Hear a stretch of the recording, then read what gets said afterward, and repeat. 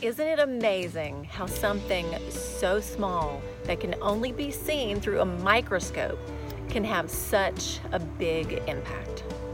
At this point, we've all seen pictures of the coronavirus. It's a nasty looking little thing, and still, even today, I can't quite wrap my mind around the reality of what we've experienced in recent days and weeks, and even the effect over the months to come. Something we can't see, with our eyes floating in the air, an invisible enemy. But invisible enemies are nothing new, really. Germs, bacteria, and viruses, they've been around making us miserable for literally centuries. I did a search on viruses and discovered this one giant virus called Pythovirus, apparently after being dormant for 30,000 years, woke up and is still infectious. Crazy. These invisible enemies, they keep us washing our hands for 20 seconds and wiping down and trying to disinfect every single surface of our home. And they keep us trying to not touch our face, which is really hard for me, by the way. I don't know about you, but I had no idea how difficult that would be. We work to fight off what we can't see. It reminds me of the H.G. Wells science fiction novel, The War of the Worlds. Martians invade Earth and all seems almost lost until they all fall over dead. Why? Bacteria. The Martians' immune system couldn't fight off the Earth-born bacteria. The end. Earth wins. So, what are we fighting against that we can't see other than coronavirus? Well, I know from one of the very first Bible verses that I ever memorized, 1 Peter 5:8, that my invisible enemy, the devil, walks around like a lion, watching for someone to eat up.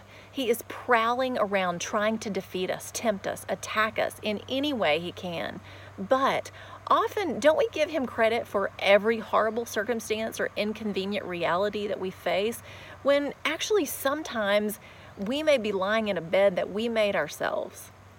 He is a bit more crafty than the obvious hurdles we face. He is sly and sneaky, disguised even as an angel of light, whispering half-truths in our ears, planting seeds of doubt to turn us ever so slightly away from truth.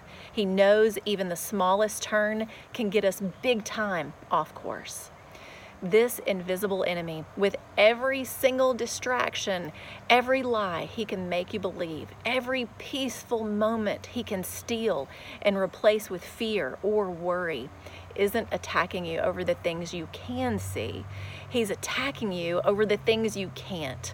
He wants your faith, your heart, your peace, your mind, and your influence. How do we fight what we cannot see? 1 Peter 5:9. Resist him, standing firm in the faith, because you know that the family of believers throughout the world is undergoing the same kind of sufferings. This verse is right after the one that describes our enemy as a hungry lion. We're given a glimpse of his true nature, then we're given the way to fight. Resist and stand firm in the faith, and a reminder that we are not alone. When we resist the devil's lies and temptations, it's like a virus covered in Lysol. It can't survive. The devil must flee, and that's the truth.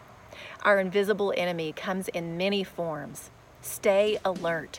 Stand firm in your faith. Love the Lord your God with all your heart, soul, mind, and strength. Submit to God. Resist the devil, and he will flee from you. I'm Lori Klein.